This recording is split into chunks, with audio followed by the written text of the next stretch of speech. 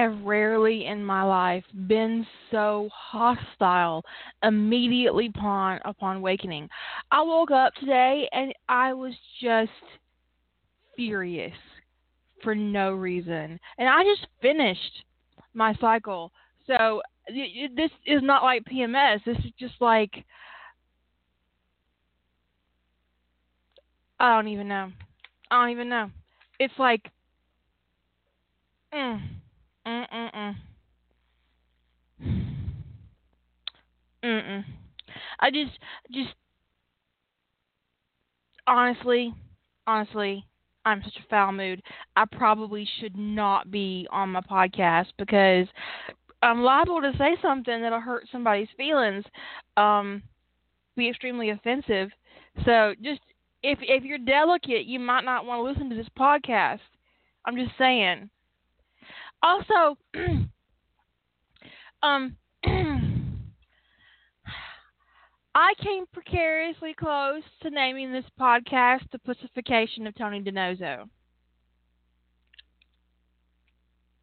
Because I've been reading lately in the NCIS fandom because I'm writing Tony, Steve, um, and,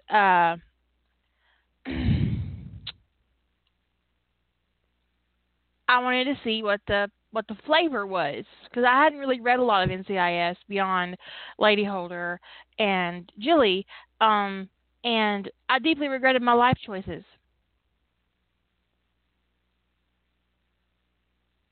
I deeply regret this, and what I want to know, but I don't expect an answer because I'm not actually going to let anybody who does this on the air anyway. Here's the thing: why the fuck do writers characters in a pathetic and weak position? There is a difference between being emotionally vulnerable and pathetic. There is a difference between being emotionally damaged and pathetic. And if you don't know the difference, then don't try to write it. I'm I'm so fucking serious. I'm really so fucking serious. It For the love of Tom Hiddleston, will you stop making grown men cry like little, spoiled, rotten girls? Grown men don't do this. Are you paying attention? They don't. Don't do this. Is it, you know, you cry when a parent dies or when you lose your favorite pet. You don't constantly boo-hoo and cry over your life every fucking day. No adult does this in a healthy circumstance. You gotta fucking stop. And if you want to write Tony as a girl, you write Tony as a girl, but she better be a fucking badass, okay? I am... Why? Why? Why do you do this? Why? Why? Explain that to me. I don't really want an answer. I'm just bitching. Um, this is one of those moments when it can't be fixed, so I don't need anybody to try to fix it for me. I just don't understand. I don't understand um, that people don't quite grasp the difference between being emotionally vulnerable and a pussy. Yeah, I said it. Is that misogynistic? Probably.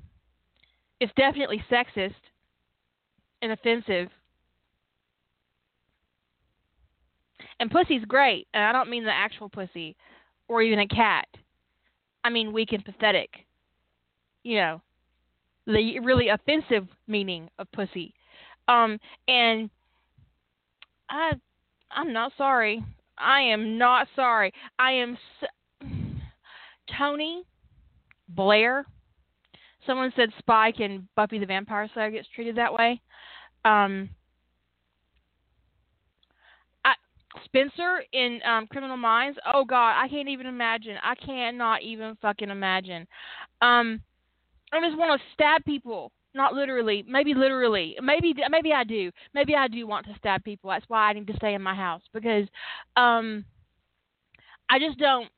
I don't. Why do you? Why do you write that shit? But I also don't know why people write rape stories either. But okay, I mean, rape recovery is one thing. Explicit sexual assault for gratification is another, and I don't understand it. I don't understand why you do it. Sometimes people get placed in an emotionally vulnerable situation and they do have a breakdown, but this does not fucking happen every moment of their goddamn life, okay? It is not a continuous circumstance. So why on earth would you take a fictional character and turn them into fucking Niagara Falls? I can't even. I can't. I don't get it. In other amazing, awesome news, Lady Holder put out a new book today called Making It Work, and both of her men are not pussies. They're awesome, and it's great. It's fantastic. I highly recommend you read it. I'll put a link on my webpage when it hits Amazon and stuff, when there's actually links to give. You can go to the publisher, Cobblestone-Press, and get it now. And I highly encourage you to buy from the publisher because authors always get more money from the sale when you buy directly from the publisher. That's pretty much a given because they aren't sharing that money with distributors like Amazon and, whatever, Nook. They're not sharing the money with the distributor, so the author gets a bigger cut of the price.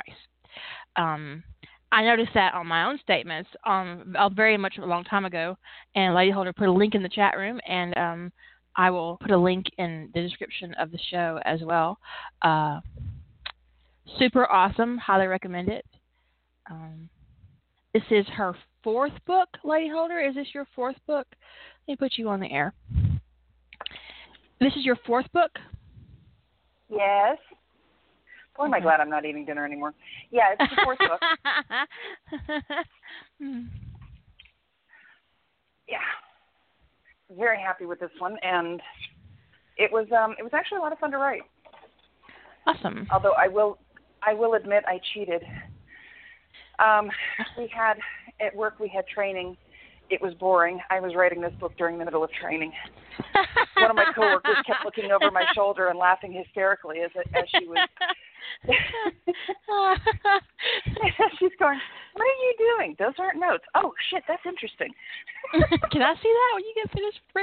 I had a I remember in college I was writing in a notebook, and I had put the notebook down on a stack of books beside my desk, and I was making notes in my official notebook, my actual class notebook. And I looked down, and my friend had picked up my writing notebook, and was reading it, and her eyes kept getting wider and wider and wider and wider and wider. She says, "Oh my God, I had no idea you're such a freak." I said, "Now you know." And that was before I wrote gay. Well, I actually, I had to work today, so that was a good time to be had. Yeah. Fabulous. Fabulous. Yeah. I got into work at 6:15 this morning. I didn't get out of work until 6. Fucking terrible. And like the F word, in case you guys missed it, it's like my new favorite word. Yeah, I noticed about. Or my new old favorite word, whatever. Well, you're making generous use of it. But I have one friend of mine who she knows what I write. She's read everything else, and she kept coming up to me. "Do you have your cover? Do you have your cover?" "No, I don't have my cover yet." So I got my cover, and I called her over, and she looked at it, and she went, "Oh my God, that's so cute! I love it!" Okay, it's very hot. It's a very hot cover. It's very, very hot. A lot of times when you see gay romance covers, you don't see the men actually engaging because they're putting pictures of two different men in the same place.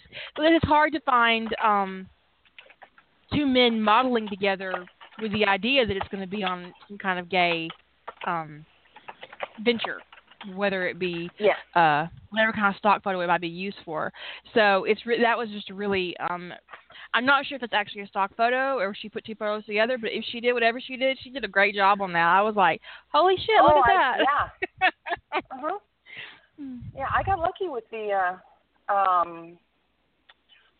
with this because, it actually is a fabulous cover.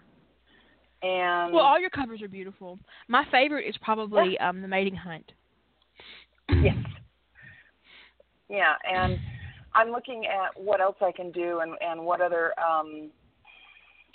what other stories I can look at, and I've been poking at one, but we'll have to see how that goes.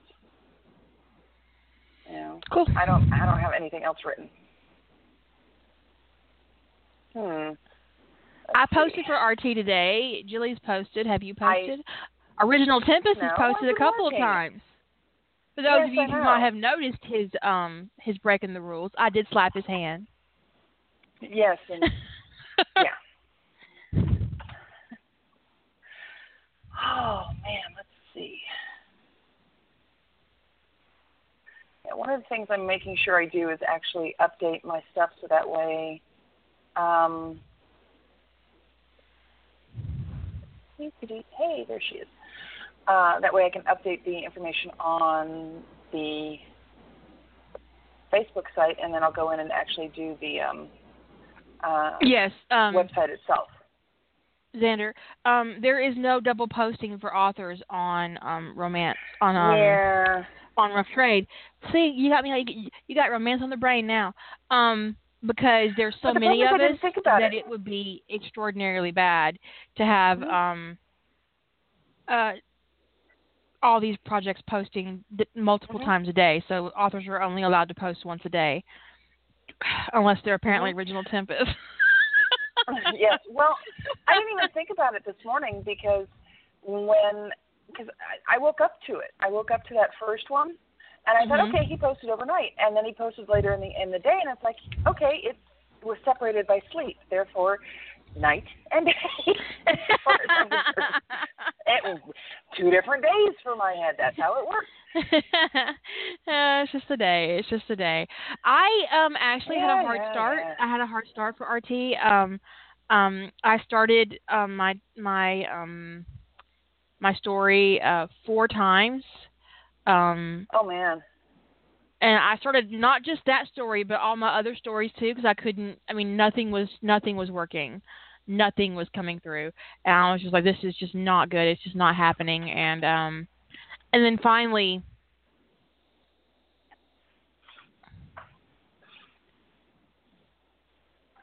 something shook loose. Yeah, well, it's not so much that it shook loose, is that I realized that I was starting in a place that wasn't natural for what you wanted it to do. Right, I was forcing it. I was forcing myself to go into a place of action when I really wanted it to start really quiet. Oh, you're going to ramp it. Yeah, well, yeah. You're going to ramp up the oh so lovely insanity. Correct? Well, it's about sometimes, I talk about in fiction starting in the middle, and some people take me very literally when I say that. So for clarification, the point of starting in the middle, of your action. It doesn't have to be. It's about starting in the middle. It can be starting in the middle of a situation, in the middle of a scene, in the middle of a really hard moment, or in the case of Ascendant, in the middle of a really soft moment. You encounter Steve. He's sitting on the beach in front of his dad's house, and he's in Hawaii. He's been there for a month. And the events of Dead Air are about to take place for Tony. Oh. And oh boy. they're 6 hours apart, and Tony's in bed, and getting ready to go to sleep, and it's just this. I wanted to give the impression that this is something that pretty much happens every day and has since Steve came online. That because of the time difference, that this is, when Steve gets off work basically, or he's down for the day, and Tony's going to sleep, that's the time that they connect. And so it was about not only demonstrating the emotional intimacy that they're developing, but also just really opening it up so that you notice that they're having a very this is a very ordinary moment for them. This is nothing extraordinary. They're just doing their thing, and that was what I was having a hard time doing, because originally I started with Tony in the hospital after the events of Dead Air, because something bad happened. I started with Steve murdering Victor Hess. Always a grand time. It was graphic and it was kind of thrilling, but it wasn't the moment that I wanted. Did you save it? No, I didn't. Damn it. I went through like all these ideas, and I wrote about 2,000 words of 3 different openings, and I ended up with with what I got, and it was about. So you don't always have to go in hard to start in the middle. Is what I was getting at. Yeah. Well, there's a creeping level of dread. Okay. Well, yeah, there is because it's going to be bad. I've decided to do something kind of catastrophic to Tony. Not maiming for life or anything like that, but it's going to not be the same circumstances that he dealt with in Canon. Because I was thinking about it, and if you put a guide undercover, someone who's an actual high-level guide, and he's very empathic, and he's undercover, and he comes across as terrorist, he's going to know without the voice print. He doesn't need the voice print to know this. But he's still going to need somebody on the other end of the line to actually be his backup. Right, but he's not going to have that, just like he didn't in the events of the episode. And so there's going to be an incident, and but I wanted to open it quiet because it's going to get mean before it gets better. Yeah. And so it was just like, I don't know, it's just good. And once I figured that out, it flowed out in like 35 minutes. I wrote what I posted on RT in about 30 minutes. Wow. That's pretty good. That's actually really good. But I've also written about 25K already this week, so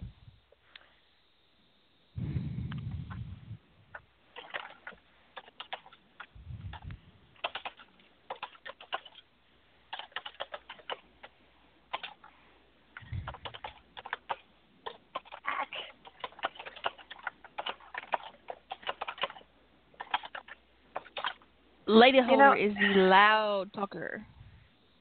Well, the loud typer. Part of the reason is I have these fake nails on, and I don't type with the tips of my fingers. I type with the flats of my nails. So you're hearing my fake nails clicking on the keyboard, too.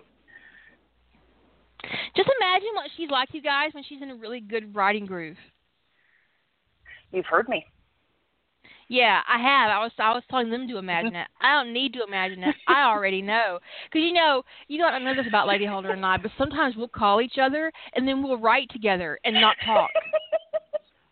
We'll be on Skype for like fucking hours not talking. Just typing at each other. And what's really disturbing is we'll be poking through stuff. Ooh, this is neat, and we'll drop it in a mutual chat, and the other go, what the fuck did you just find? Or my husband, who just about everybody at this point has heard at one point or another, will come by, and it's like, are you still talking to that woman? And then he starts getting into conversations with you.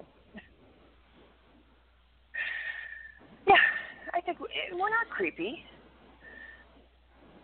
It's not creepy. It's at this point we're really comfortable together, and it's a case of if we ever meet an actual public will probably be sitting somewhere drinking coffee on the computer.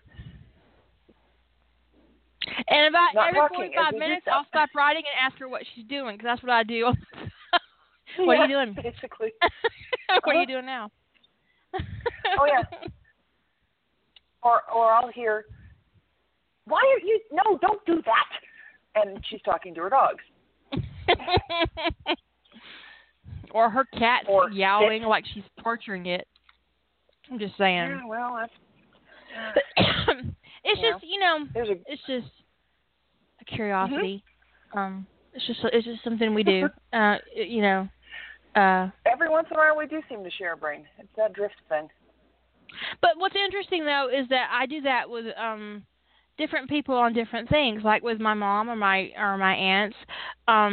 When we get together to finish a quilt, a lot of times we'll be spread out in a circle with a quilt across everybody's lap, especially if we're doing my aunt's favorite size recently, which is a California King. And there'll be 20 of us. So we'll all some of us will be on headphones, and we won't be talking to each other for hours. Food will happen, but no talking, just doing our own thing. And then every once in a while, someone will look up and say, "Hey, did you see her?" And then we're all like, "Oh my God, that was the stupidest shit I've ever seen." And then for 5 minutes, that's all we do is talk about that stupid shit we saw, and then we go back to sewing. That sounds like what we do. So it's not just that I mean, it's just something that I actually do. And I infected Lady Holder. Well, there's been points where we've actually spent hours just talking, and then there's phone calls where we might say a grand total of 200 words to each other, and that's it, and the phone call is 6 hours long. But the fact of the matter is that, yeah, because, writing is a very solitary endeavor. So sometimes, it's just, I don't know, it is what it is. Mm-hmm. It is Works what out it is. fine for me. I'm happy. Yeah, I'm happy when we're sitting here and just not doing much of anything some days, and it's like, okay, how you doing? Oh, we're doing good. And off we go.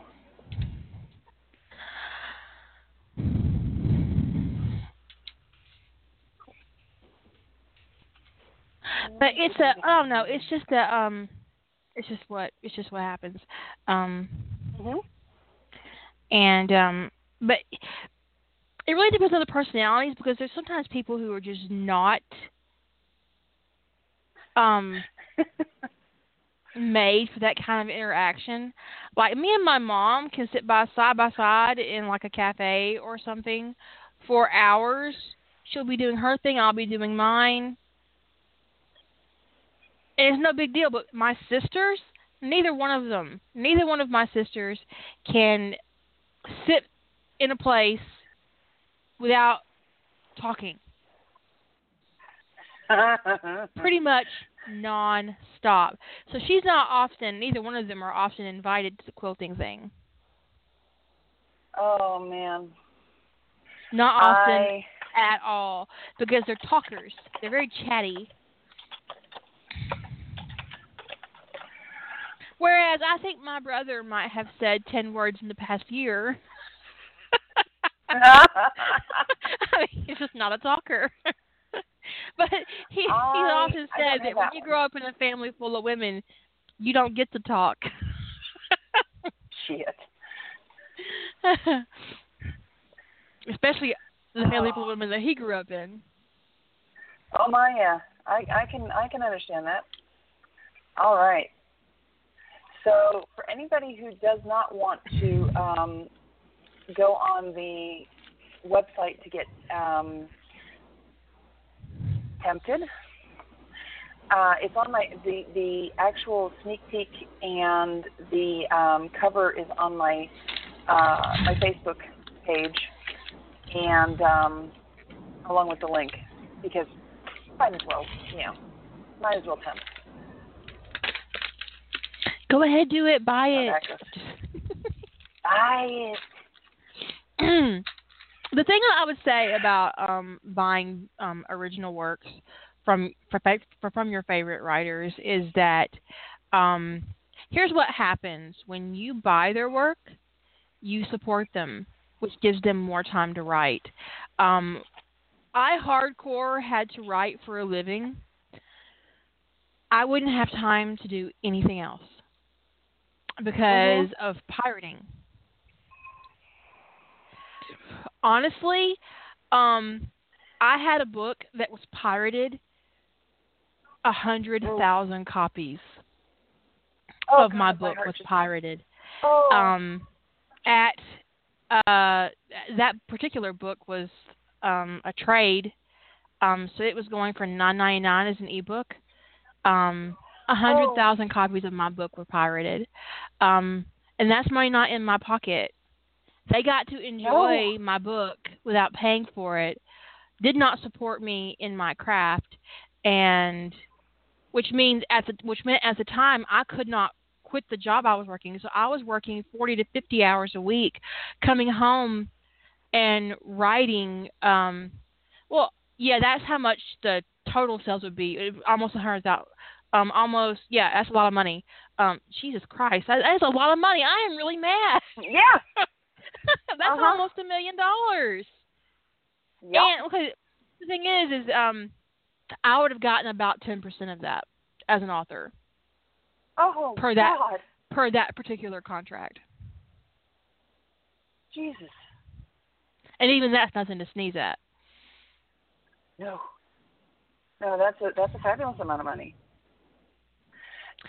But so when you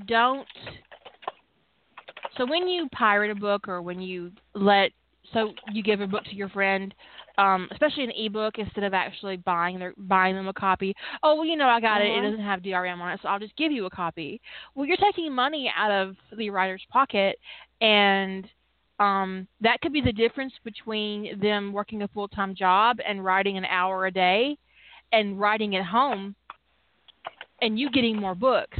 So when you cheat writers, you're just cheating yourself because they don't have the time to give you more. I've got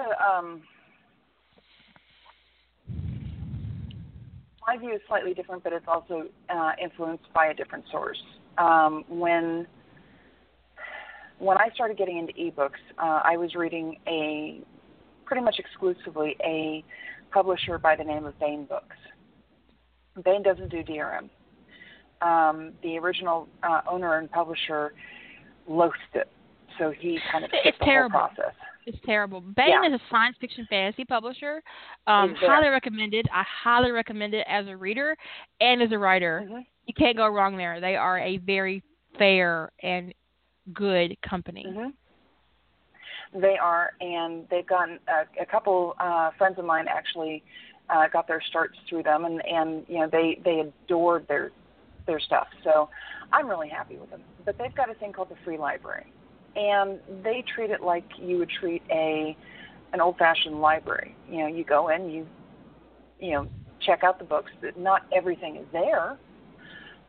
They may have one or two stories out of a series. And at that point, what they're basically doing is they're baiting the trap. It's kind of like that meme where it says, "Come to the dark side, we have cookies." Well, they don't have cookies. They have book 1 and 2 of a 10-book series.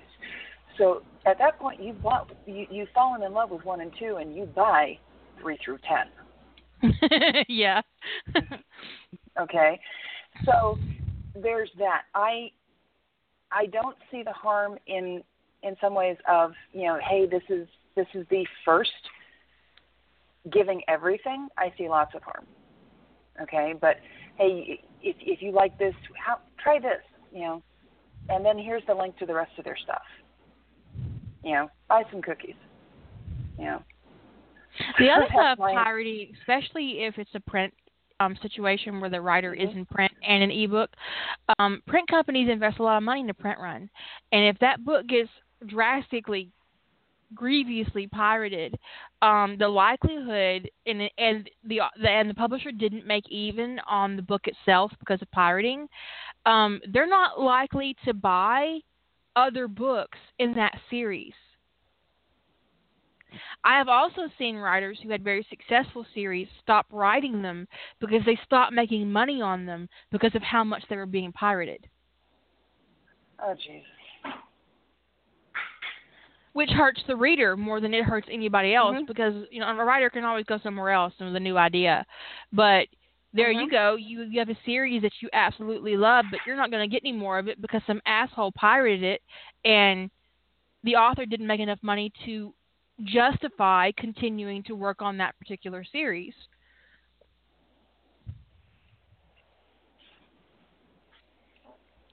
Ooh. Okay, my word is one. You saw David. Last time I saw Mr. Weber, his twin girls were just barely into the family, and I don't think I ever met Tori Weisskopf, but I knew of her. So yeah. Congratulations to you on meeting Mr. Weber. I'm envious again.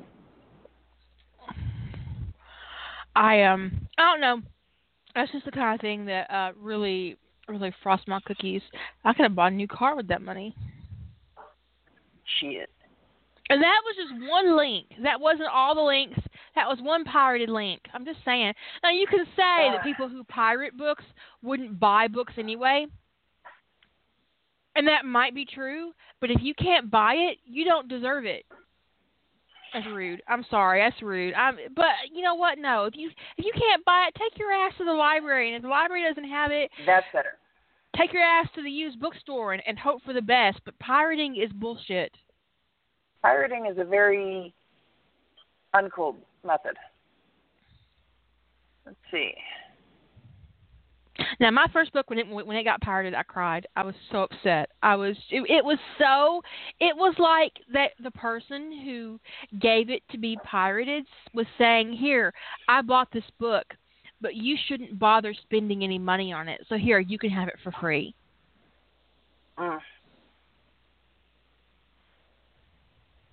Way to minimize my efforts, asshole. They didn't say that, actually. They didn't actually come out and say that, but that's the feeling that I got. Anyways.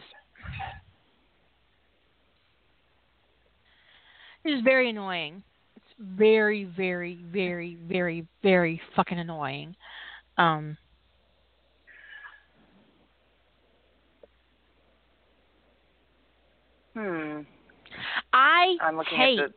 I absolutely hate the lending function on Barnes & Noble and Amazon because that's actually taking money out of my pocket as a writer. Because when you lend out a book to a person, especially someone who can read fast, they're going to read it and not buy it. And I get nothing out of it as a writer. And Kindle Unlimited, a writer only gets paid on Kindle Unlimited if you read a certain percentage of the book. You're kidding. No, I'm not kidding. Oh. I think it's upward of 50 or 75% of the book. You might have to finish the book. So if you have Kindle Unlimited and you download a whole bunch of books and you don't read them for a year, the writer's getting nothing out of that. The writer is... Kindle Unlimited is honestly the worst thing that could have happened to Amazon from a writer's point of view. I used to make a great deal of money from Amazon, and now I don't. Huh. I will take a look at my statements because I haven't checked that. And it's because of, well, you know, the sales are going to be better on Kindle than they are anywhere else because that's the biggest ebook platform. But when I say I used to make a whole lot of money on Amazon, I had a ebook about 5 years ago that easily sold 4,000 to 5,000 copies a month for a year. Whoa. That does not happen now because of the lending library and because of Kindle Unlimited. Huh. Well, here's something interesting. And when you have a writer who has to earn a living that way, that kind of policy is career ruining.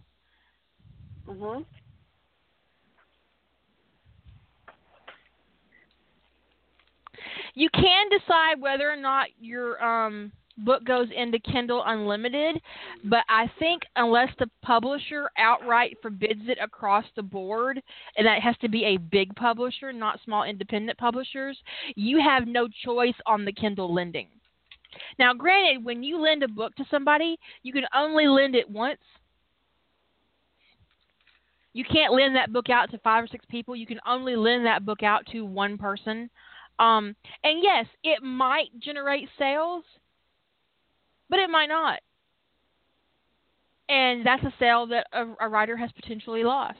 And it's just, but I'm approaching that strictly from a writer's point of view. From a reader's point of view, Kindle Unlimited is actually kind of awesome. I don't pay for Kindle Unlimited, and I don't use it because it pisses me off as a writer. But if I was just a reader, Kindle Unlimited would be a godsend for me because I read a lot, and reading is very expensive. It's a very expensive hobby to have, and Kindle Unlimited gives you unlimited books for $10 a month, right? Mhm. I think something like that. And so it's like the I don't Netflix of books. And when you're a big reader like me, that would actually be very, very beneficial. But it's not good for writers. Yep. They say it is, but it's not. Because the proof is in the money. Mhm. Proof is in the pudding. You know, I'm looking through, since you brought this up, I'm looking through my statements, and no, I'm not going to tell anybody what everything is. You're fading off. I can't hear you. Oh, how's that? Is that any better? Yeah, it's better. Did you move your headset or something? Yeah, I did. Sorry about that. Yeah. What I was saying is I was actually looking through my statements, and I realized that of the 3 books I have out, Mating Hunt is the consistent best at this point. Mhm. That's kind of interesting. I think I know what I'm going to be sticking with then. Threesomes. Threesomes. You know, not so much threesomes and moresomes, but threesomes. Well, when a book is put up for free in Kindle, that's the publisher's choice. But Kindle Unlimited is a lot different. And sometimes you don't like. There's supposed to be some kind of pricing scheme in Kindle Unlimited where you don't actually get paid the full price if the reader doesn't read the full book. You get paid a percentage of what they read.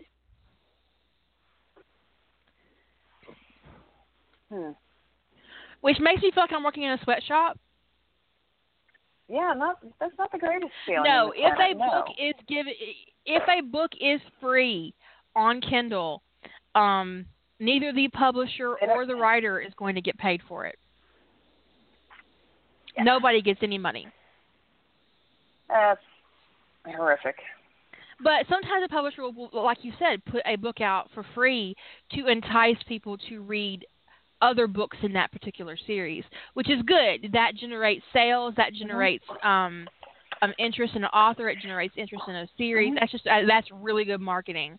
But situations like Kindle Unlimited is a real problem. Yeah, I can see somebody like Nora Roberts doing it with her in-depth books and putting out the first one, or Weber and... there's a big difference between Nora Roberts and other people. She doesn't have to do that kind of shit. But that's kind of what I'm thinking. It's more of a case of she actually can't afford it. Okay?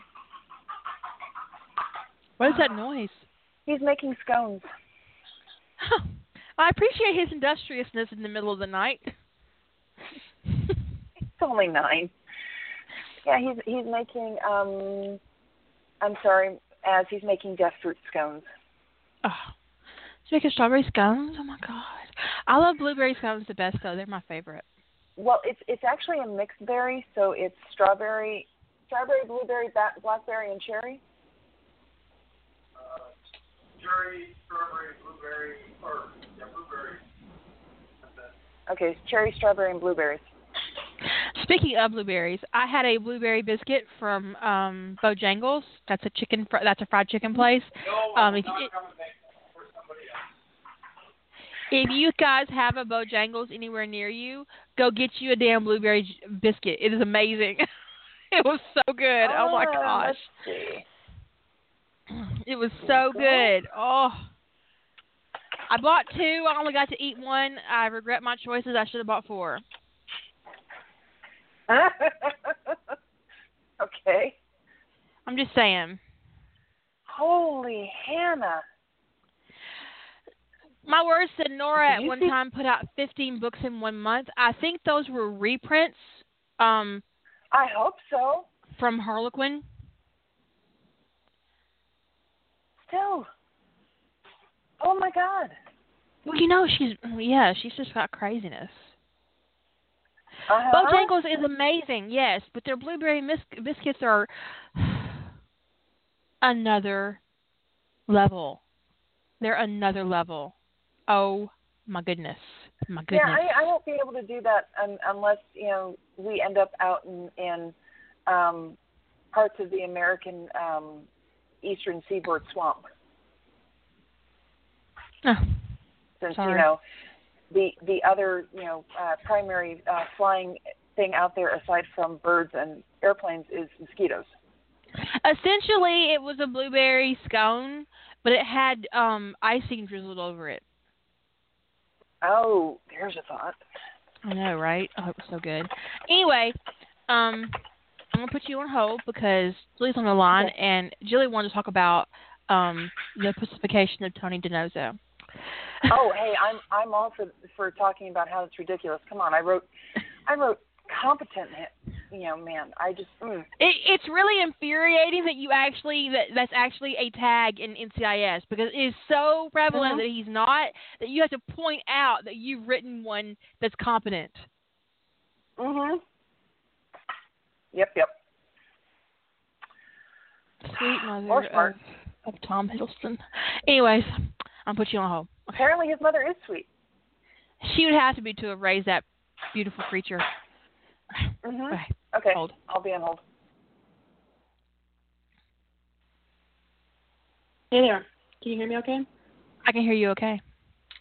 All right. I'm on a different phone today. So different phone, different headset. I have no idea what it sounds like. It sounds fine. It's not bad at all.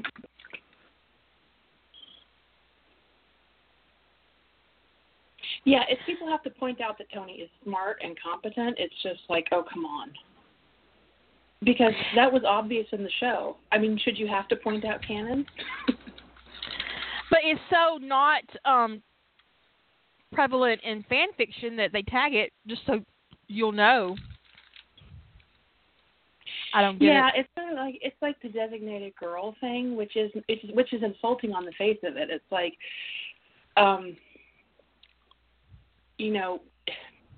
in a relationship, we need some sort of weak character, which is just it's mean to women to do that. To say, oh, we don't have a designated woman in this, we're going to make one, and it's like, well, I don't want my women that way either. No.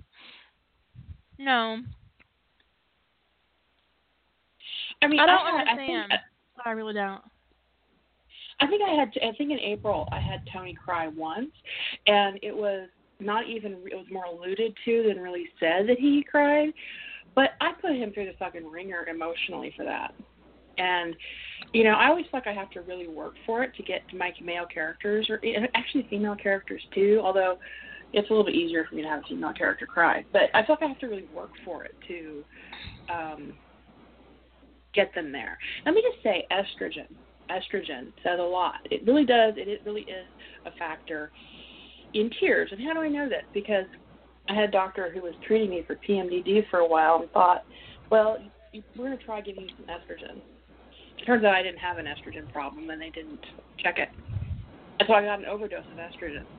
Uh-oh. I cried for 3 solid days. And I'm just not a crier. And it's like somebody would look at me and say hi, and I would start to cry. I'm like, what the hell is wrong with me?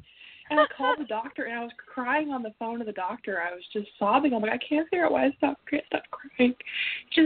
I think we might have gotten the wrong dose of estrogen for you. I was like, really? Can I take the patch off? Please? Please? So there is a hormonal factor in how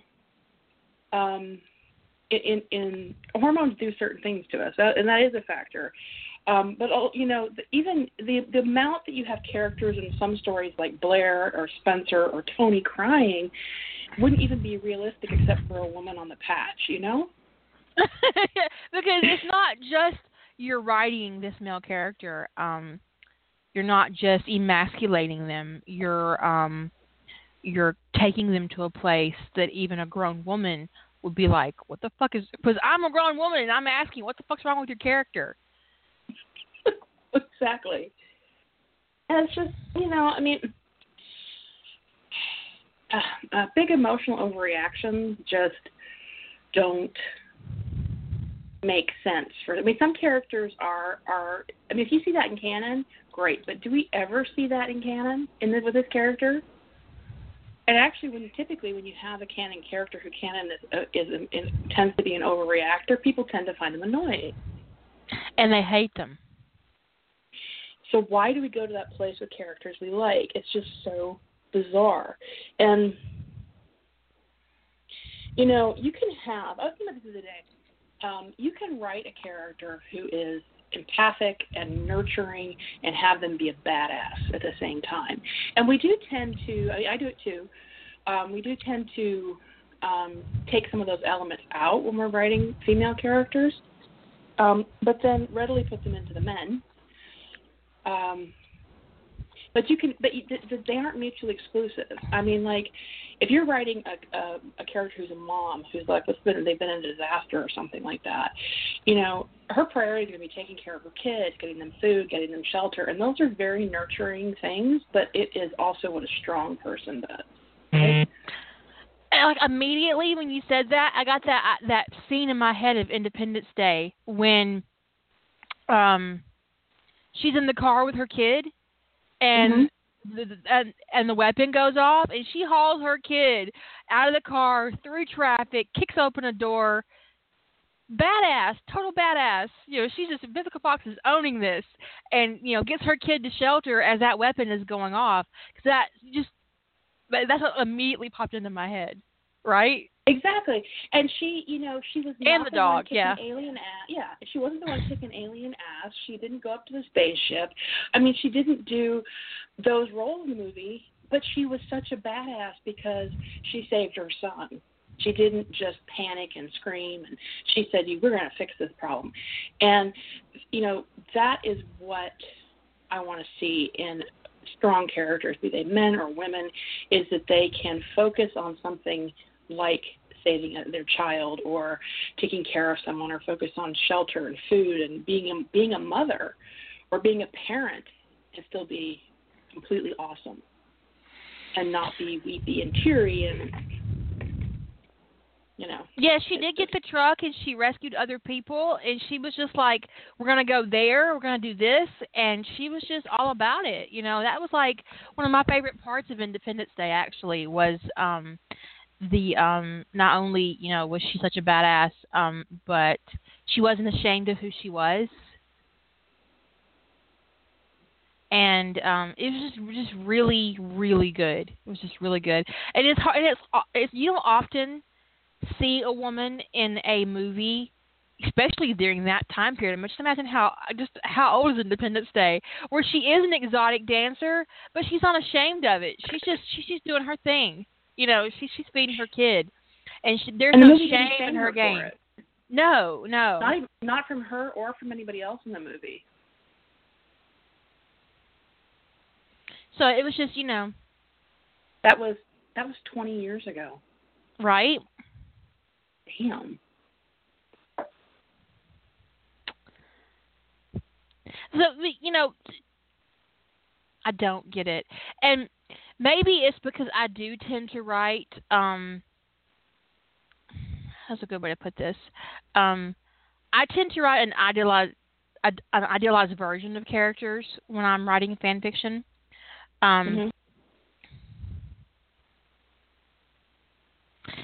My word said 2 more hours and she could have saved all the people in LA on the rooftops. I totally believe that. You give her a helicopter, she'd have been like, okay, let's go get these assholes off the buildings. And she, I think people like reading idealized characters. It's just interesting that some people think idealization means something different than what I think of it. Because, like you said earlier, being emotional, or being vulnerable to your emotions, or being empathic, is not the same as being weak. And it is so aggravating that those things are equated. It's infuriating, and also because of what you said earlier about how they're feminizing the character to put them in a role. I guess maybe that's familiar to them, that they're comfortable writing, but all you're doing is insulting both the male character and women. Yeah. Because I cry when I get mad. And honestly, when I stubbed my toe the other day, I cried because it was really fucking painful. And I broke my toenail. I just got my nails done. That's actually pretty feminine. But what I'm getting at is that there was physical pain involved in my tears, okay? And I was also on my period, so that kind of added to it. But as a rule, women aren't weak bitches either. So I don't understand where this whole thing is coming from. I think they want. I wonder if in some stories, I wonder if the element is they want somebody to step in and take over and fix things for Tony, or Blair, or whatever, or but let them fix it themselves. I mean, that's just. I mean, you're almost infantilizing them. And I guess if that's what you like, that's okay. I just wish you'd put a bigger warning on your fic. Yeah. In fact, I would like you to warn me if your character's a pussy. I mean, that's ugly. I know it's ugly. I know it's terrible, and I'm gonna get accused of misogyny again. But it's not about that. It's not about one of the things I was so careful with when I was writing Harry Potter and the Soulmate Bond, especially with the older parts of it that I had to redo, because I was kind of dramatic at 20, more dramatic at 20 than I am now, and I needed to take a step back a little bit from and I had to add some stuff because I had originally written most of Harry Potter and the Soulmate Bond before book 4 ever came out. So if that gives you, any kind of indication of what I had to do when I rewrote it. And one of the things that I really focused on was making sure that Hermione wasn't a damsel in distress. Yes, she's got some vulnerable moments, and she doesn't always know which way to go, and sometimes she stumbles along the way, and she did need help, but she didn't get help from a man. She got help from Minerva. Mm-hmm. I didn't want Harry to sweep in and rescue her. I wanted her to kind of rescue herself, which is what she did.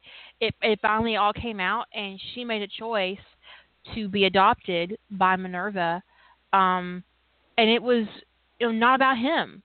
It wasn't about him at all. It was about her and her choices and her decision and her future. And it was because I didn't want her to be. To me, when I was thinking about how the soulmate bond would work in that particular story, is that she has to meet him on an equal footing, because he is in a very different position from her, and it's important that she not be. If she's not his equal, then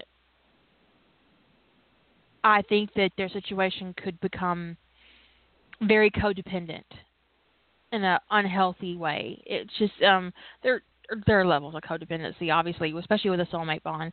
But I just wanted her to be strong, And I don't know. Sometimes I think I didn't accomplish it because when you look at it from the outside, I'm like, oh God, I wish I hadn't done that particular thing. But it's too late. It's done. I don't have to deal with it. You know. So, you know, I don't know. I think you did an amazing job with Hermione in all of your stories, but because she's younger in Soulmate Bond,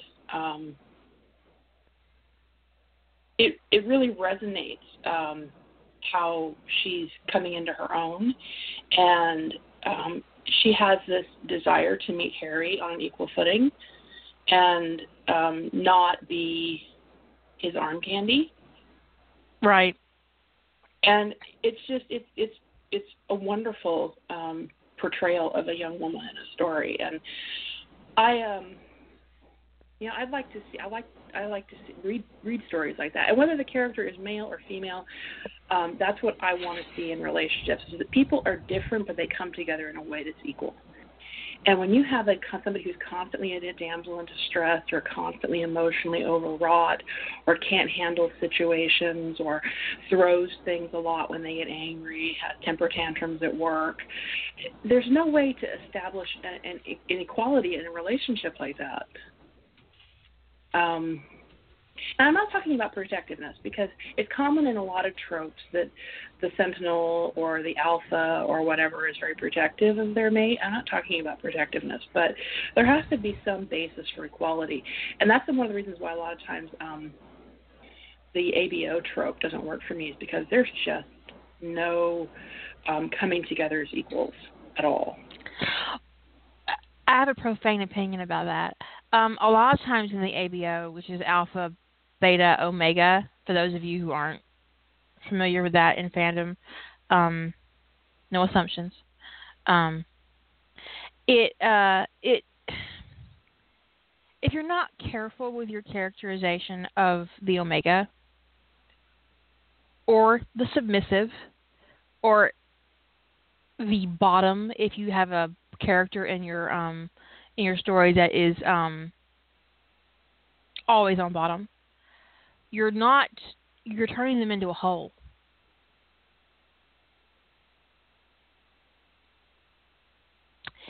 If they serve no other purpose but to receive your main character's cock, they're a whole. They're not a character. If they don't have their own... What? You've just written a fleshlight. Congratulations.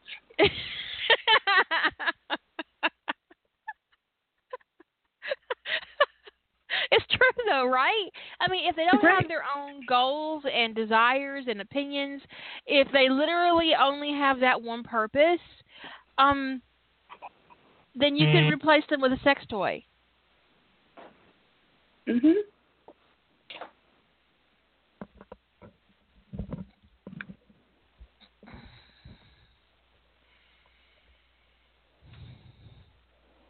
But I would say that the characterization of Hermione in the Harry Potter and the Soulmate Bond is more inspired by Emma Watson than the character itself, because she's such an inspiring young woman, and I find her really elegant and put together and thoughtful, and it's kind of odd, but since I didn't watch the movies, I can't really say I watched her grow up, but I'm kind of proud of her.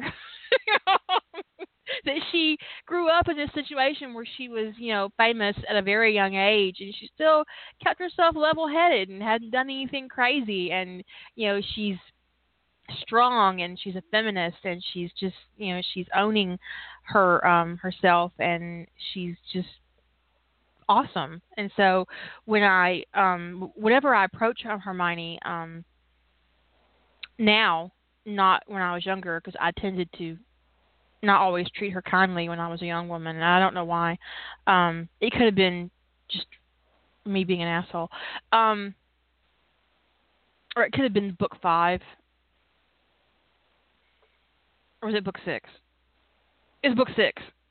She was kind of an asshole in book 6, Hermione, not Emma, but Hermione was kind of an asshole in book 6, and that could be coloring my view of her in some of those earlier fics, and some of which I have 1 or 2 of them on Evil Author Day, And I think it boils down to that, but it's just because I do find Emma Watson to be just an awesome woman. She's just owning it, and I really appreciate the way she moves in the world. And so that's how when I write her, that's the inspiration that comes from that, you know. And she is feminine, and she is elegant, and she's empathic, and she's still a badass. And, she is, yeah. You don't have to strip those characteristics away to have a strong female character. And speaking of strong female characters, I'd like to do a little public service announcement. Some of you have read on my website a little epiphany I had a couple years ago about why I don't put female characters in my stories, or I didn't at that point in time. And the epiphany was around the fandom pressure of Mary Sue's and self-inserts. And I had this epiphany, and I wrote about it and what that I intended to try to correct it. But I'd like to point out that Emergence was written before that epiphany. Actually, it was because of Emergence that I had that epiphany. Because there are no primary female characters in Emergence, except Abby, who's sort of a secondary character. There's a couple of secondary female characters. But because there's no primary female characters in Emergence, that does not make me a misogynist. Just saying. Did I ask? Never mind. I'll ask you later. I was going to ask a question. I probably should. I did unsult their parentage. I took the opportunity. Awesome. Congratulations. So specifically, I said your white cousin shouldn't marry. That's amazing. I hope you have a screenshot so I can see it later. I did get a screenshot. Yes. Okay. I think that your epiphany, when you had it, we actually talked about it on the podcast, I believe. We did. Mary Sue's. And it did cause me to take a look at my characters, because I tend to bash without reserve Ginny Weasley and Jennifer Keller. And I don't bash them because they're in the way of my ships, because I'm not a whore to canon, so I have no problems dismissing anything in canon that I don't like. I specifically don't like Ginny because I think she's useless as a character, and it would have been better served for the plot if she had died, if she had actually died in the Chamber of Secrets, or received some kind of permanent backlash to it, because there were no ramifications of her willingly writing in that diary for a year. Stealing it back from Harry. Like she was a Muggle-born or something. She would have faced serious ramifications. Yeah. Yeah. She would have faced serious ramifications. If it had been Hermione might even got expelled. Or put in Azkaban. Something. Anyway. I don't think the Wizarding World and canon would have hesitated to imprison a child if they thought they were dangerous. And, Ginny, what 11-year-old wakes up covered in blood and doesn't go and talk to her brothers, of which she has 4 in the school? I know, right? Or Hermione, who was trying to be very friendly with her at the time. And you can't say just the diary itself was influencing her that much, because Harry had the diary for quite a while. Now, I also hate Jennifer Keller, but I don't hate Jennifer Keller for the same reason that I hate Ginny, who is just a useless character, and most, if not all, of her actions after book 2 could have been given to a different character. Okay? Jennifer Keller is, in fact, a Mary Sue. If you don't know what one is and you were curious about it and you had some ideas, Jennifer Keller is, in fact, a Mary Sue.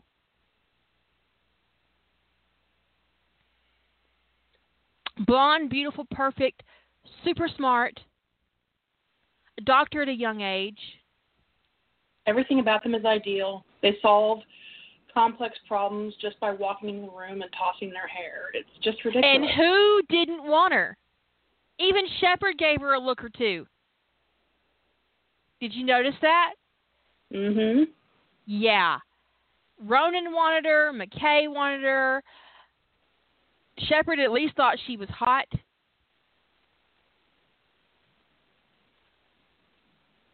I think Clone Carson might have wanted her. I mean,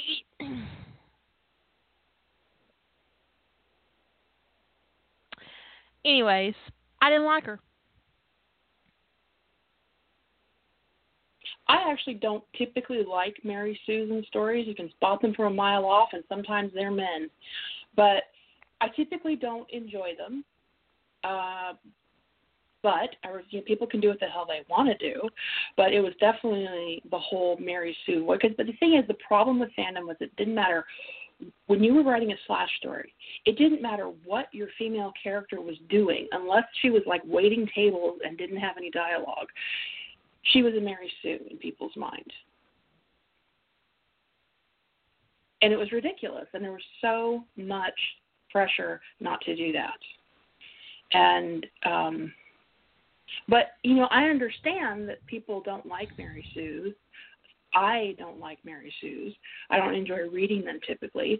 But I'm fully on board people's right to put that into their fan fiction if they want to do it.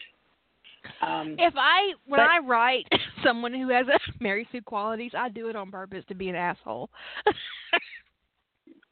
But let me see if I have. Who is my most clearly defined Mary Sue? Miko in Ties That Bind. She's practically perfect in every way. She's a geisha. She's a fucking princess. She's beautiful. She's understanding. She's empathetic. She's a badass.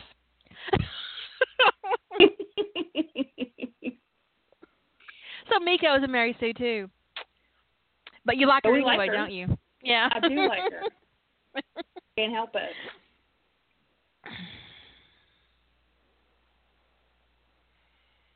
I think anybody who saw The Shrine and didn't hate Keller for it didn't see The Shrine.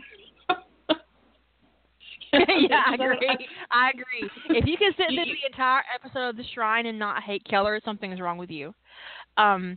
Because she ignored something was drastically wrong with McKay because she liked him better because he was nice. And then she admitted it to his sister, that she liked him better, so she overlooked the drastic change in his personality.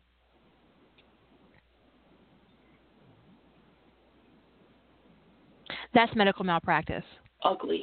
It's so ugly what she did. And then she dismisses Ronan's solution. And, okay, the thing is I'm an atheist. Across the board. And I have some opinions that can be very insulting. But I don't normally, unless someone gets in my face with their religion and tries to touch me with it, I don't normally dismiss them out of hand, and she did dismiss him and his spirituality completely out of hand, and to the point where she basically all but said he was stupid. Well, and the thing is, with a scientist in Pegasus has to know that to a lot of the cultures in Pegasus, technology looked like magic or God. So even though it wasn't actually a technology situation, it was a parasite, her dismissal of something that looked divine in some way was just pure arrogance. And it was willful blindness, because they have to run into that they run into technology that people think is godly in that galaxy all the time. And she's such an asshole. And let's not overlook the fact that she drilled into the head of like the smartest person on the expedition with the DeWalt.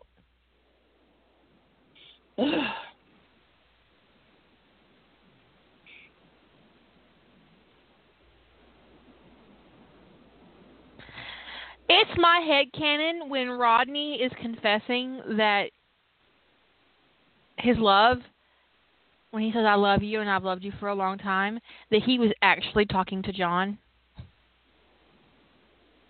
Well, of course. And not Keller.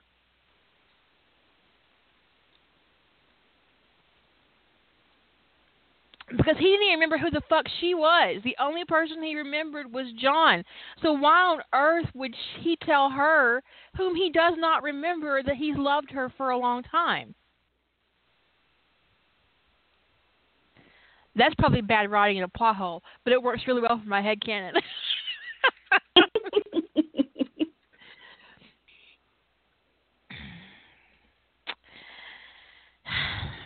It's just really annoying. It's just really annoying to One thing somebody said up in the chat room earlier, that they find it really offensive when all original characters are labeled Mary Sue's. It's terrible. That boils down to reader ignorance and no small amount of arrogance. One of the most offensive things that I encounter are people who assume I'm not capable of an original idea.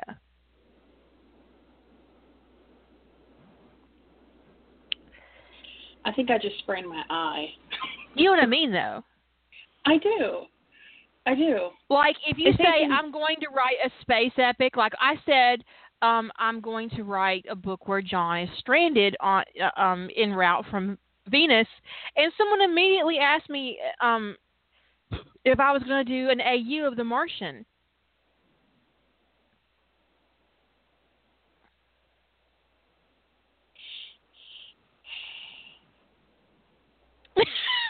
Okay.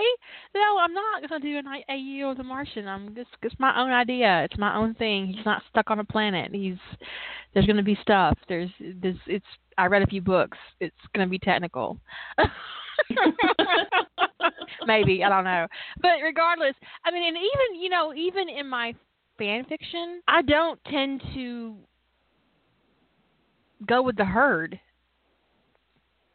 Mm-mm.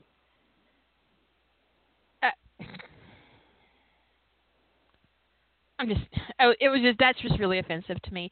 And also, well, you also get it after the fact too, with people saying things like, that was surprisingly good, or I wouldn't have thought that idea would have worked, or I don't know how you could have thought of that. Really? That was surprisingly good always kind of sets my back up, because I get that more frequently than I would like. It's like, wow, that was surprisingly good, or I didn't expect this to be good, but I really enjoyed it. Like, fuck you, really, fuck you in the eye. Get off my site. Get off my lawn. or worse, this is actually I've encountered this a lot too, is because I do tend to have an asshole-ish personality. I'm very blunt, and unfortunately so is McKay. So people have accused me of basically self-inserting into McKay because we actually have very similar personalities. Okay. I'd never crossed my mind. You people are weirdos. But I've been accused of self-inserting into McKay, because, and when I put out my original book, I had a reader email me and complain because she was looking forward to reading it, because basically she thought it was going to be a vague AU of Stargate and that the characters were really going to be John and Rodney. And she was disappointed that they weren't, in fact, John and Rodney. I was like, no, it's an original fucking work. Why would you do that? If I'd done that, I wouldn't have put it with a publisher. I'd have put it on my own damn site. Come on, people. There is that one person. Money off of fan fiction. There is that one person who said that she thought Riley was McKay. And I'm like, you need to go back and read that book again, because Riley is nothing like McKay. Nothing. No. The only thing they have in common is the doctor in front of their name. And that is it.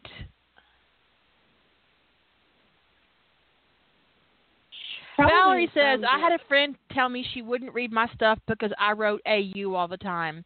You tell your friend that every single piece of fan fiction she's ever read is alternate universe, because no fan fiction writer is capable of writing canon material. Period. Unless they copy down a script word for word of a TV show, they have not written canon. It might be canon compliant, which is not the same thing as canon. I fucking hate that. I fucking hate it. And also, if she reads any slash fic, she's reading AU, because I got news for you. In the United States, never once did Shepard fuck McKay. So if that happened in another country and I missed out, I want to fucking see it. I expect to get videos. I don't care if it's pirated or not at this point. If you have video of John Shepard fucking Rodney McKay, I want to fucking see it right now. The podcast will end early. So if your friend reads slash, she reads AU every damn time, because Thorin never fucked Bilbo, as much as we all hope they would. Okay? Okay, I'm serious. Blair never got any. Well, he got some, but he never got any at Jim. Dean fucks a lot of people on Supernatural, but never the Angel, okay? Okay? I'm serious. And certainly not his brother. It's definitely not his brother. It's so infuriating when I see that, when someone says, oh, well, I don't read AU in fandom. Fuck you, that's all you read. Maybe you don't read alternate setting stories. I tend to not read very many of those myself. Like, I have a pet peeve, not trying to bash anybody, but high school AUs give me hives. Okay? Now I want to write a high school AU. I'm kidding. Because you know I'd read it no matter what. A little spite. Yeah, you're 95% caffeine and 5% spite. Yeah. I'm a lot of caffeine right now. Maybe I've had reversed. I've had like a whole fucking liter of Diet Coke. Oh dear. Like since the show started. Are you gonna need a pee break? It's amazing that I don't at my age. I'm just saying. Well, yeah, but they're not. Does Hogwarts count as high school? Yes, but it's not an AU because Hogwarts takes place in high school, basically. Yeah, I'm talking about like taking the NCIS cast and like, putting them all in high school, and Tony's a senior varsity player, and Gibbs is his, perverted coach who hits on it. Oh my god! I kind of want to read that, but it's terrible. I feel bad. I feel really bad that I want to read that, just so I can, talk about it, because a lot of times I read stuff just to bitch about it. I ain't gonna lie. I do. I read something just so I can bitch. Did you see this shit? Share the link. That goes like, what the fuck was that? Tony's legal, right?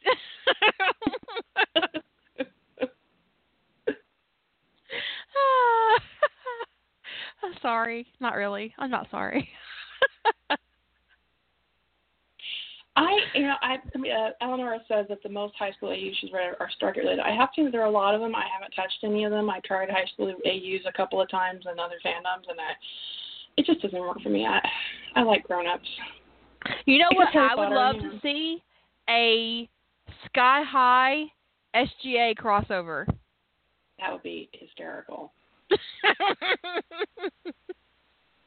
have to figure out who's going to end up in the sidekick class and be mad about it. I don't want to be a sidekick. But I tell you what, if I ever wrote a Sky High SGA AU, Miko would be a hero. Because I want to marry Sue, that woman, to the end of time. Just because I can. And I've actually kept this a secret to myself for a long time. I hadn't told anybody that I basically made Miko and Mary Sue. But she is. In every fic I write, she's basically a Mary Sue. Just as Mary Sue as she wants to be. And what might have been, she's the best hacker on the planet. In Sentinels of Atlantis, she beats a Wraith Queen to death. I'm just saying. I'm just saying she beats her to death.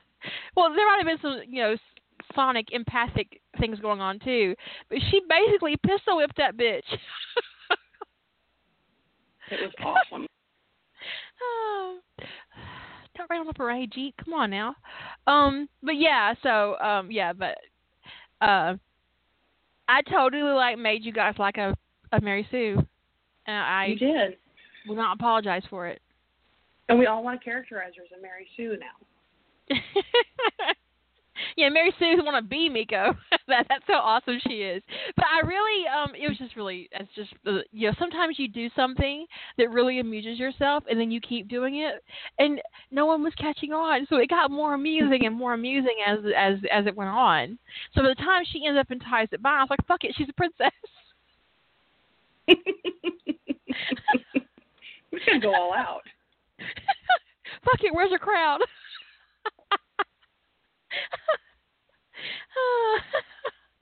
Well, I admit that I idealize Tony in a lot of my stories. Not to what I think is a Mary Sue degree, but I have been told that I Mary Sue Tony. But I don't. Fuck them in their eyeball. I don't particularly care if people think that. Although I'm going to Mary Sue the fuck out of him in just forewarning in my Stargate crossover this summer in Primus. He's going to be like the baddest ass guy the world has ever known. I have this thing where I don't actually read a lot of SG-1, but it's always my favorite when Daniel becomes like a Mary Sue. When Daniel's just like the most awesome, epic thing ever. I love it.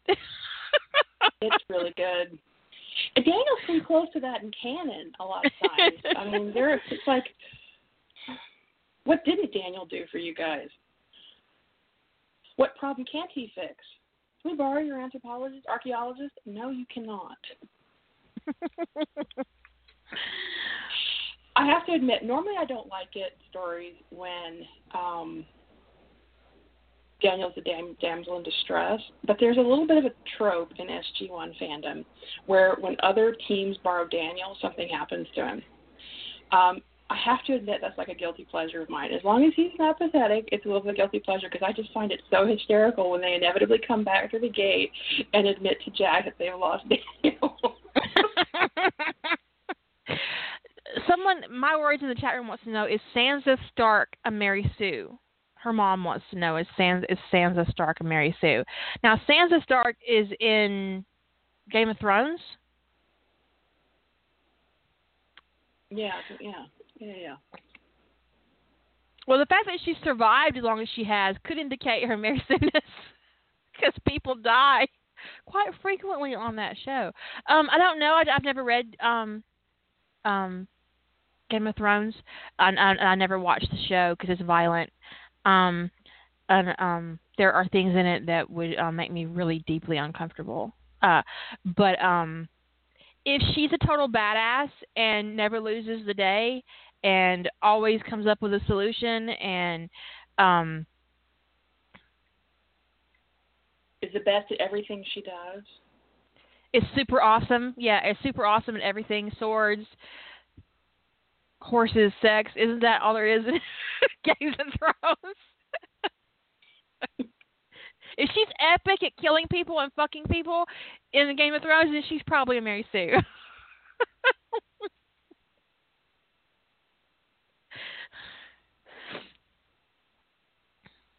Now, Saywolf, who apparently has watched the show, says, I don't think so. She's had some good moments, but she gets kicked around all the fucking time. I'm assuming that's what the stars stand for, but I tend to insert fuck a lot, so I could have got that wrong. I could be mistaken about her choice of words that got censored. I don't know what else it could be. All the talking time, all the dicking time, all the shitting time. But she is still alive, so that does, kind of tick off in the column in Mary Sue-ness. Well, from what I know of Cersei,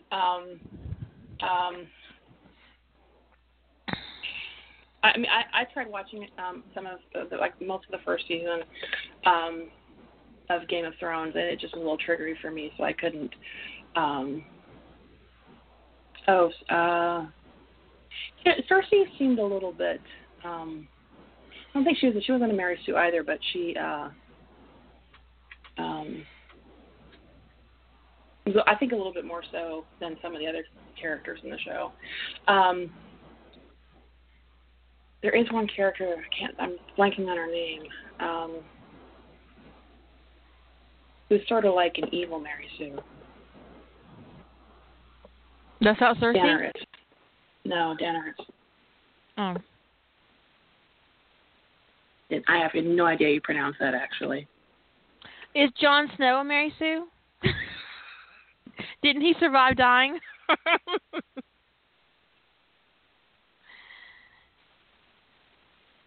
Cyborg was saying that Dany in Game of Thrones is a Mary Sue because every time something goes wrong for Dany, it ends better for her than she was in the first place. Yeah. That kind of incredible luck could lean towards Mary Sue. But a Mary Sue is just a character who is absolutely perfect, who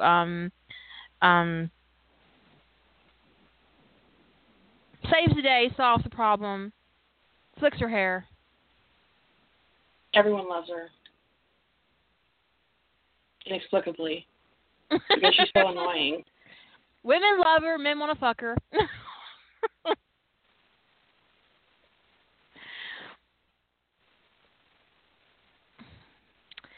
Everyone loves her. Say Wolf says everyone loves her even when she sets them on fire. Yeah, Dany could in fact be the Mary Sue of Game of Thrones if that's true. That's pretty funny. But yeah, I did make Miko a Mary Sue. Now, because I've said that, some jerk off's gonna go to my site, be reading my shit, and point it out to me. That's what happens. Imagine things on a podcast and people go and go, oh, look what I found. She's such a Mary Sue. I wish you'd made her more realistic. So if you had planned on doing that and I've ruined it for you, I'm not sorry.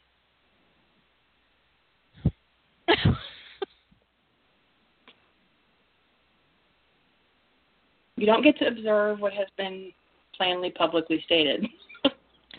And act like you're fucking original. I'm just saying. But it really annoys me because it really ruined my writing my reading schedule because I was just trying to get a temperature reading on the NCIS fandom, and I was bombarded with all these stories about Tony being everyone's victim. Mhm. Just it's not. I'm not talking about like Wump, which I don't read. She's just he. Sorry, I got touched by the chat room. It's this. I think it does boil down to them turning him into an infant. They're just making him weak, useless, completely incompetent, who needs to be rescued. Just insists on being rescued. Wump is when you take a character and just fuck them up physically. They go through a big trauma. It could be emotional too, but it's just it is a confined event, not an ongoing situation. Yeah, I've had Tony injured in a couple of stories, but I don't, it's not over and over and over and over again. Like every time he turns around, he's getting hit or shot or stabbed or. Now, sometimes it works out. Like we talked about Run like a show or two ago, where Tony is like beat to fuck the entire story, and it's awesome because he is a fucking badass through it. I love that. I love that particular story. Actually, the biggest badass in the story is Kayla, but yeah, I agree. But a lot of times I won't, because Tony Wump is a big thing in the NCIS fandom, and sometimes it's just taken to such a degree that you're just like, oh my God, stop. Don't another bone broken, and somehow he's walking around on his broken leg, and he's got a stab wound, and he's got shot. He gets another concussion, and I mean, it just gets to the point where it's just ridiculous, bad thing after bad thing after bad thing. It's not just like an isolated event that he has to recover from, And what like happens at some is point that you think to yourself, this man will be confined to a wheelchair the rest of his life, and yet here he is walking around. he'd have a complete breakdown from the trauma of everything. And then at that one point where they could actually have him have a breakdown and cry, he doesn't. Yeah. But the thing is, often with those stories, the reason why I find them so unsatisfying is because he needs Gibbs to rescue him, or somebody has to rescue him, or he doesn't like, he doesn't deal, he needs to be saved. And yeah, if you put a character in a hospital bed with a broken leg, if something goes amiss, there's probably going to need some help. And I'm not talking about help, but there's this whole damsel in distress thing, Gibbs riding to the rescue, that is just so unappealing. Because Canon Tony, if you're drawing your inspiration from the way he is in Canon, he does not need a whole lot of rescuing. He got himself out of the sewer. He took care of the serial killer by himself. Gibbs actually was a little bit late to the party on almost all of those occasions. And he's not a crier. No.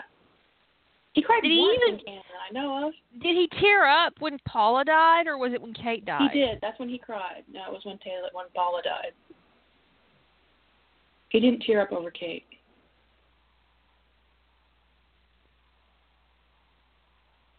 Not that I recall.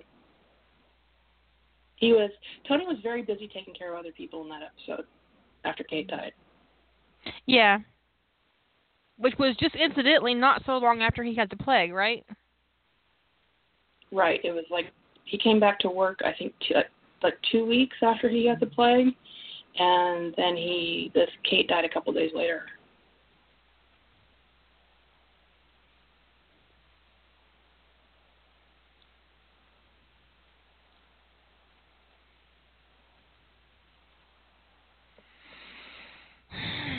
It's really annoying. It's really annoying, and it ruined my whole plan, which I know sounds selfish, but I should have expected it. I should have expected the depth of it, because it was like that. Sorry about that bump you guys just heard. I hit my mic.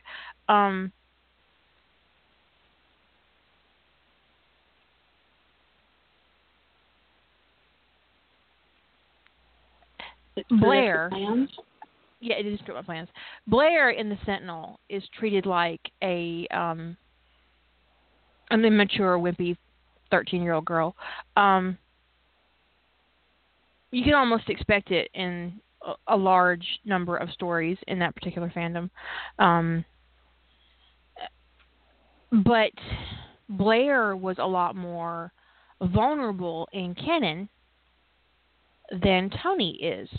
So it was really interesting to come into the NCIS fandom and read a whole bunch, or try to read a whole bunch of stories, and find over and over and over and over and over again that writers turn him into everyone's victim. And he drag asses around the entire broken-hearted and crying.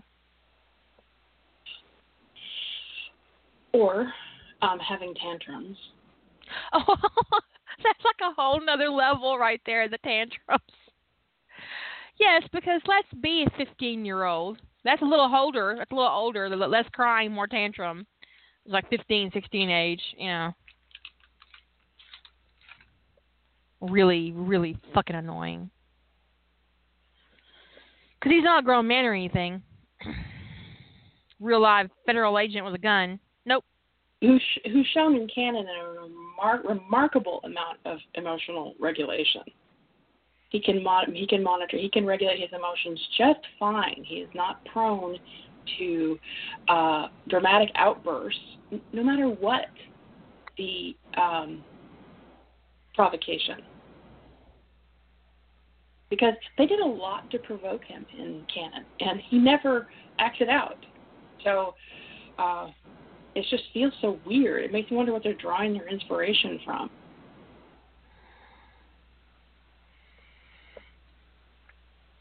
It almost honestly, since this is just my observation, that I saw it there are a lot of female writers in NCIS. At least there's the pretense that they're feminine. They might in fact be male. I doubt it. And I think often the feminization of the bottom in a pairing is because the female writer is essentially inserting themselves into the role of Tony or Blair or Spencer.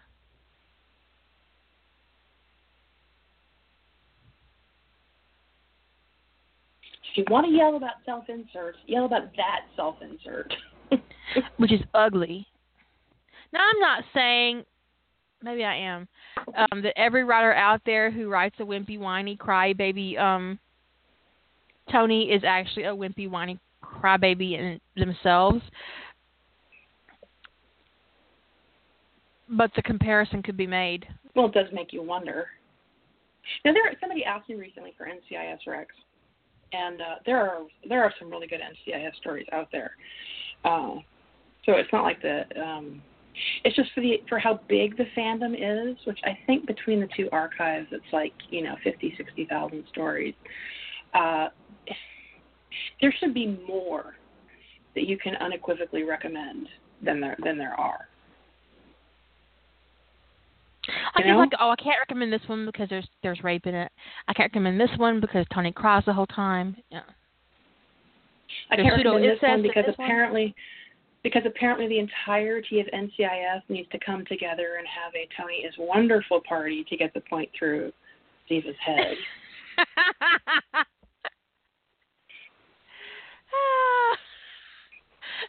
I honestly think that's a public humiliation kink. It really is. It really is. It's kind of crazy. There's a lot of it.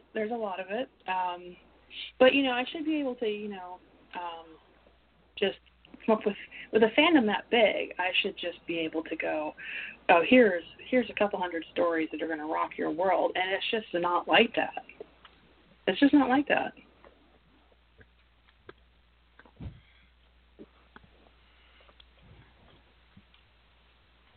And it's sad. It's sad that sometimes when I'm really in the mood to read NCIS, and I've read a couple dozen stories that I really, really like, and then I have nothing to do if I want to read NCIS, I go back and read my own shit. Well, honestly, I think that's how fanfiction got its start anyway, right? It's because I wanted to read something like What Might Have Been, but there was nothing like What Might Have Been in Stargate. So I wrote What Might Have Been. Well, I'm pretty sure I started writing Tony, let me tag it here for you, Competent Tony, because I was like, what the fuck? I need Tony to be like he is in canon, damn it. I don't understand why that's even a tag. That's like when I first went to Area 52 and I was putting my links in for Stargate, and I had accidentally clicked on SG1 instead of SGA. Or maybe I clicked on both because it was Sentinels of Atlantis. Anyway, it doesn't matter. But one of the warnings in it was bottom jack. That you could check it off that as a warning. I'm thinking, why the fuck do you have to warn for that? What? I don't understand. Because that's actually one of the actual warnings you can put in. That you can check off. This is not a write-in. This is actually part of their selection. So what happened in the fucking SG-1 fandom that made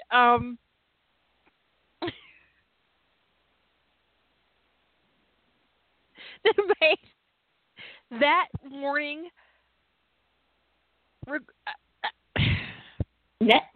an option. It shouldn't even be an option to warn for who's on the bottom. I mean, I could see if you were like promoting what the fuck, your story. SG-1? What the fuck? But I mean, there are times when I do write one character exclusively on the bottom. But I say don't disclose that. You're just going to have to take a risk. Suck it up, bitch. Just on what's happening. you better just assume that everybody's taking it up the ass on my site, then that one person won't be. Now, actually, when I wrote Catalyst, which is when Patrick and was that Catalyst or is it the one afterwards? In the Sentinels of Atlantis, when Jack and Patrick Shepard bond, Jack's the Sentinel, and I put him on top of that particular pairing in that situation. And someone actually sent me an email and asked me to warn her if during the series Jack goes on bottom, because she can't read that. Ew, what the hell? I told her to go fuck herself. And see, I typically, most of my stories, especially Sentinel stories, because I write Tony as a guide more than I write him as a Sentinel, although I can see him in either role. It's just sometimes I can't see the other person in either role, which sort of puts Tony in guide by default. So in my headcanon, the Sentinel typically does the penetrating during bonding. Mine too. In a male-male pairing, my own male pairing. So most of the times in these short Sentinel stories, I only have time for one sex scene, which means Tony's going to be on the bottom if he's the guide. If he's the Sentinel, he's going to be on the top. That's just the way it goes in my headcanon. Mine's the same way, and I think it boils down to senses and how I think that, honestly, being penetrated during a bonding experience for a Sentinel could be overwhelming and could make bonding more difficult. That's just my perspective as a woman as far as penetration goes, especially anal penetration, which is very intense. So I think that it's just when it comes to two men in a Sentinel guide situation where there's sex bonding, that anal sex just could be too intense for the Sentinel. And so because that's my headcanon about it, and it has nothing to do with equality of the relationship or anything like that, if I'm in a story where I have time for one sex scene, you're going to think that I always write Tony on the bottom.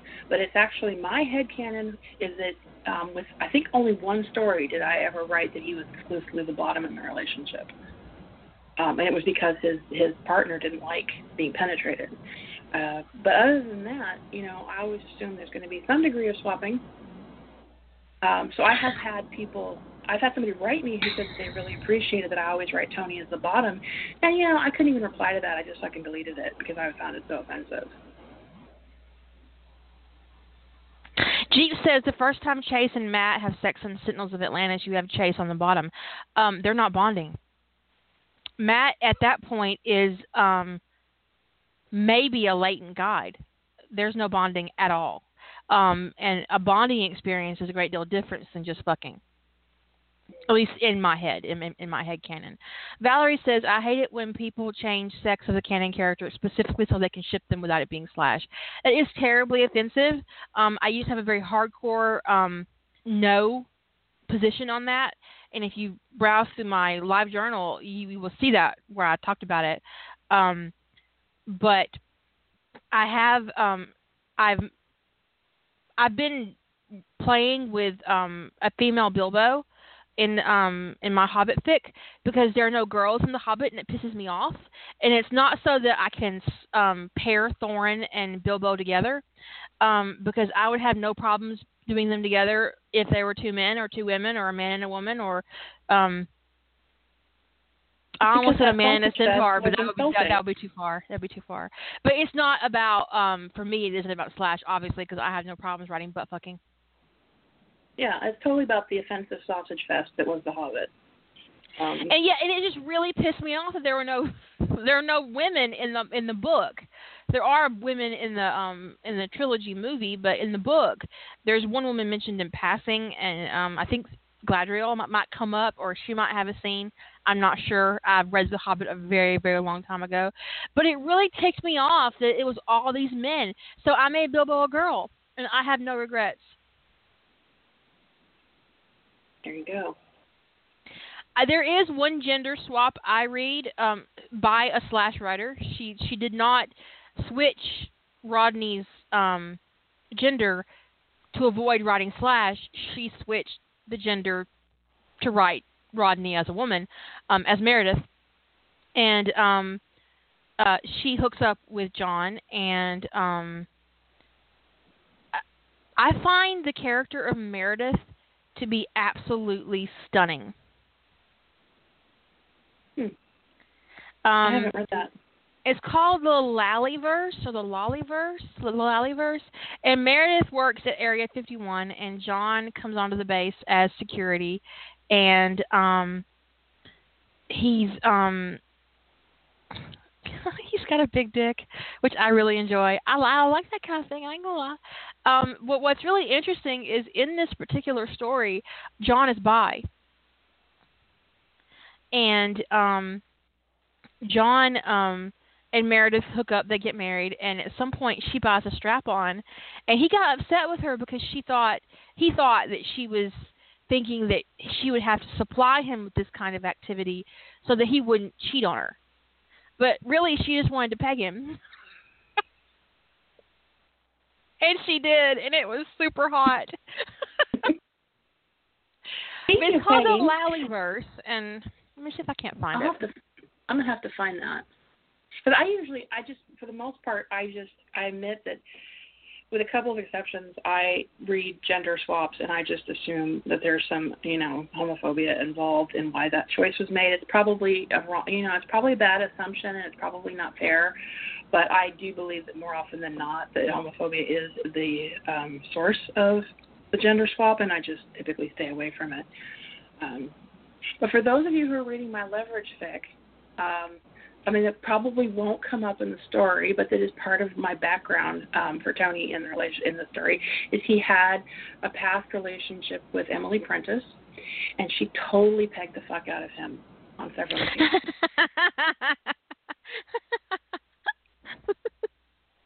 Just saying.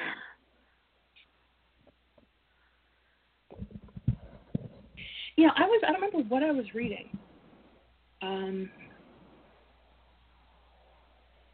was reading something because it was related to pegging. It was the Lallyverse by Lady Cat 777. She wrote a lot of slash, so she's not doing it out of homophobia, and I agree that is a problem a lot. I mean, it's ugly. They'll even put in their author note that they see chemistry between the characters. They just can't write slash, and so they're changing one of the characters to a girl. And it's like, what the hell? Then don't write slash. Don't write these characters if you can't see them together the way they are. Whatever. But I read a story the other day, and I actually I didn't know if I was being narrow-minded, but it was a slash story. It's two male characters, and one of the character doing the fucking had an erection, and apparently a normal-sized erection, and put on a strap-on and pegged his partner. I was a little mystified. I don't get that. If you've got a perfectly good dick, use it. And there was no, it wasn't like there was a case of impotence that was requiring this or anything like that, which would have been a sort of a different exploration of somebody who's having erectile dysfunction, which is, I admit, not something typically I would search for in a story, but that wasn't the case. And I was like, am I being narrow-minded? But it so threw me out of the story that I couldn't recover from it and finish it. So it was just like, what? I don't get it. Okay, I found the Lallyverse on AO3, but it's called Married now. That's the series name, Married, and it's by Lady Cat, and I'm going to put a link up in the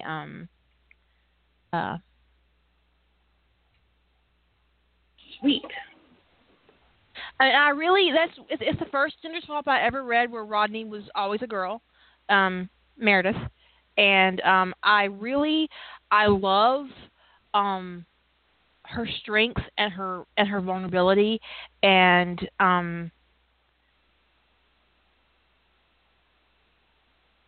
the fact that John is just, he's intense about her, and it's not like possessional. It's I don't know. It's really good. I highly recommend it. I really enjoyed it, and It's just it's really great. It's one of the first gender swaps I ever read, and one of the few. Obviously, Lady Cat is a slash writer, so I wasn't worried going into it that she wrote this because she's homophobic, because she absolutely is not. It's just it's very good though. I'll have to definitely look that one up. The other thing that I won't read, I don't read a lot of het. I have no shame about that. It's not my typical preference, but I do read it sometimes, particularly if there's an author I like who's written a het story, or just because the pairing sounds intriguing. But if somebody tags their het story no slash, instantly I'm not I reading won't read it. Because there's no purpose in that other than to, advertise to the homophobes. And if you're pandering to homophobes, I'm just not going to. Either you're homophobic or you're pandering to them. So it's just ugly. Don't do it. And if you do that and that isn't your intention, that's what it looks like, so stop it. For real.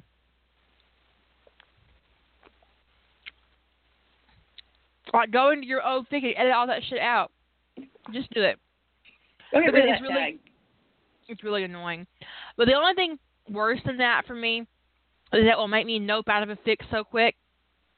This happens especially a lot on fanfiction.net, which I do go to when I'm in a terrible mood, which means I'll probably go there tonight. If I go into a fic and I'm reading it, even if the story is complete, because it was written years ago, and at the very bottom of the chapter it says, I'll post the next chapter after I get 30 comments. Yeah. No. Nope out. No. Not. No. I don't care if you finished it a decade ago. I'm not reading your shit. Fuck you. I'm mad on behalf of your readers 10 years ago. And I'm not reading your fic today. It's so damn annoying. Cajoling for feedback is bad enough, but when you blackmail with it and you hold your fic hostage for feedback, that's just ugly behavior.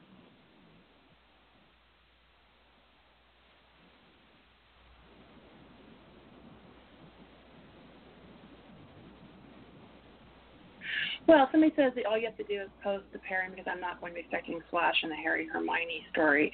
Unless I wrote it. Yeah, actually, I don't read a heterosexual fic expecting universal heterosexuality. No, just like I don't, write a gay fic and have it be universally homosexual.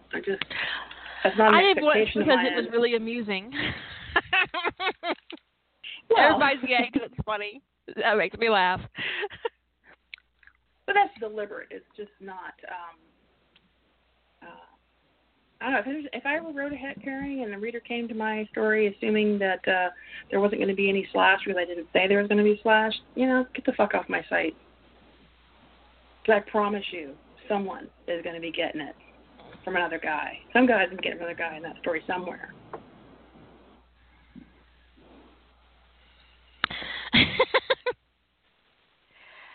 This is a surprise butt sex.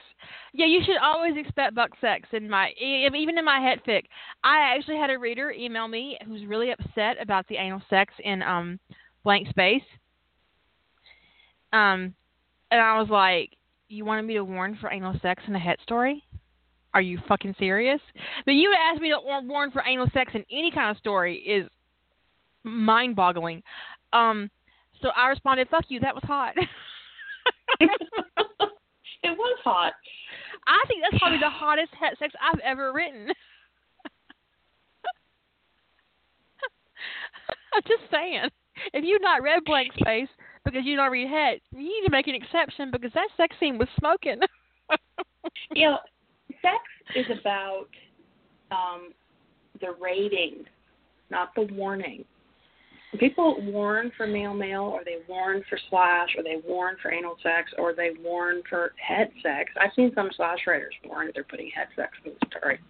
Don't do that. You don't need to warn for sex. You can say in the rating, rated R for sexual content. Sex is about the rating of your story. It's not about, frankly, what could be off-putting about it. When you warn for slash, the way you would warn for rape or pedophilia, you are equating homosexual sex with rape and pedophilia.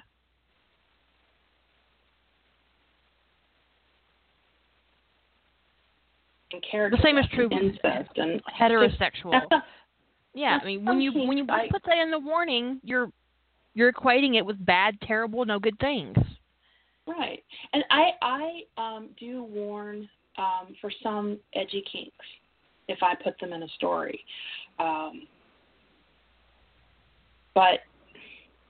and that makes sense.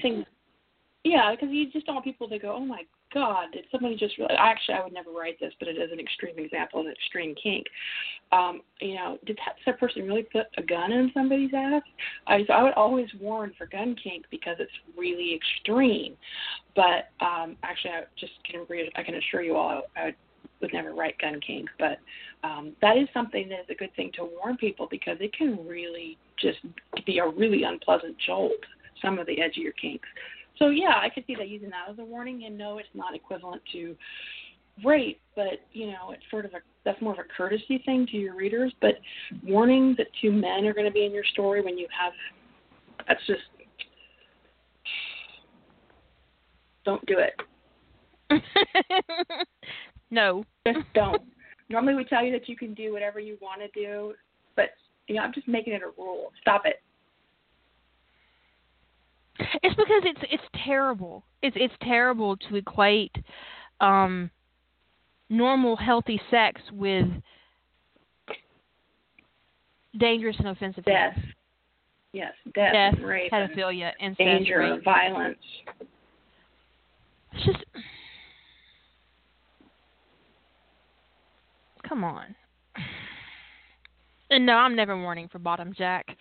It's never fucking happening. I think if I ever have Jack in our story ever again as a character having an on-screen sex scene, he's going to have to bottom at least once. I am writing a Gibbs Tony fic. I got an excerpt up on NCIS, which has kind of changed a little bit. Not NCIS, on my on EAD. I've got an excerpt up on EAD. And I fully intend to make Gibbs the bottom in that story. Sweet. I actually really love it when Gibbs bottoms. I just, it's character growth for him. He needs to let go and not be in control all the time. I'm looking forward to it. I'm not going to write it right now. Anyway, we're down to 56 seconds.